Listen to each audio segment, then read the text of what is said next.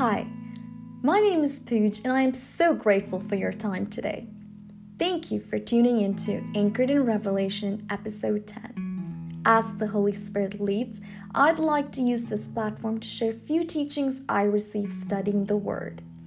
I hope this blesses, refreshes you and your journey as we unveil the Word of God together. Today we read from Matthew chapter 8 verses 8. The centurion replied, "Lord, I do not deserve to have you come under my roof, but just say the word, and my servant will be healed." Just say the word. This is what stood out to me from the scripture. Just say the word. When we read and meditate on this portion from verse 5 to 13, we see an influential man of his position interceding on behalf of his paralyzed servant. His intercession was not ordinary by any means. It not only caught the attention of Jesus, but Jesus applauded him for his great faith. In Luke 7 verses 1 to 10, we see this being documented again, but with more details. In Luke, we learn Jewish leaders interceded on behalf of this Roman officer who was then interceding on behalf of his sick servant.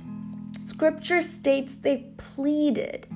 There was a sense of urgency in wanting Jesus to do his miracle. What is fascinating about this encounter is, one, the officer, not being a Jew, knew there were some rules about Jews not entering Gentile homes or even in the way one interacts with the other. Out of respect, he did not want to trouble Jesus or make him feel uncomfortable in the midst of others by breaking any laws. So he responded back with, "I do not deserve to have you come under my roof." Same time, this Roman soldier recognized Jesus was no ordinary Jewish leader. If there was anybody who could help him and his servant out, it is Jesus. I was also fascinated how this man had enough faith to ask the Jewish leaders to intercede for him. Like, when you read this quickly, it may come off as an arrogance from the centurion's part.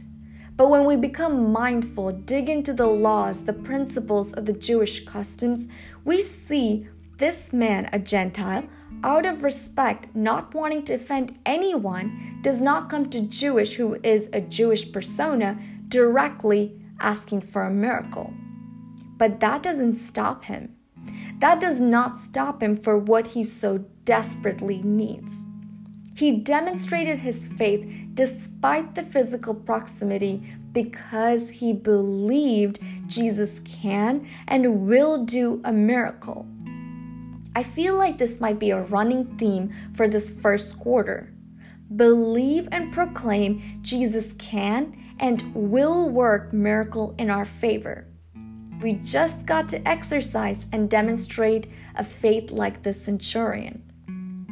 The second thing and the main focal point was this man not having Jesus over or physically being in front of Jesus asked the Lord to just say the word. This man understood what many of us often forget: the power, weight, and authority the word holds. I mean, let's think about it for a minute. It was the powerful word of God that brought forth creation. It was the word of God spoken to Abraham that prompted him to believe he will bear a son in his old age. It was the transforming power of the word that changed Jacob's name to Israel. It was the word of God spoken to David that prompted him to dedicate a space for the temple of God, which we later see his son Solomon bring to its fruition, and it becomes one of the astounding temples of all times. Time and time again, history proves the power, weight, and authority the Word of God holds. New Testament shows that through Christ Jesus, and then later through disciples, many others who believed in Christ was able to exemplify this. The Word of God never goes back to him until he fulfills what it was sent for. The Word of God accomplishes task and brings healing. The Word of God is all we need, and the Word of God is breaking down all norms and barriers to visit you today and give you the transforming miracle. But what is our attitude today? Like the centurion, do we recognize we do not need to have all our ducks in a row for God to intervene and do His miracle? Can we demonstrate a faith to speak what God has already spoken over us?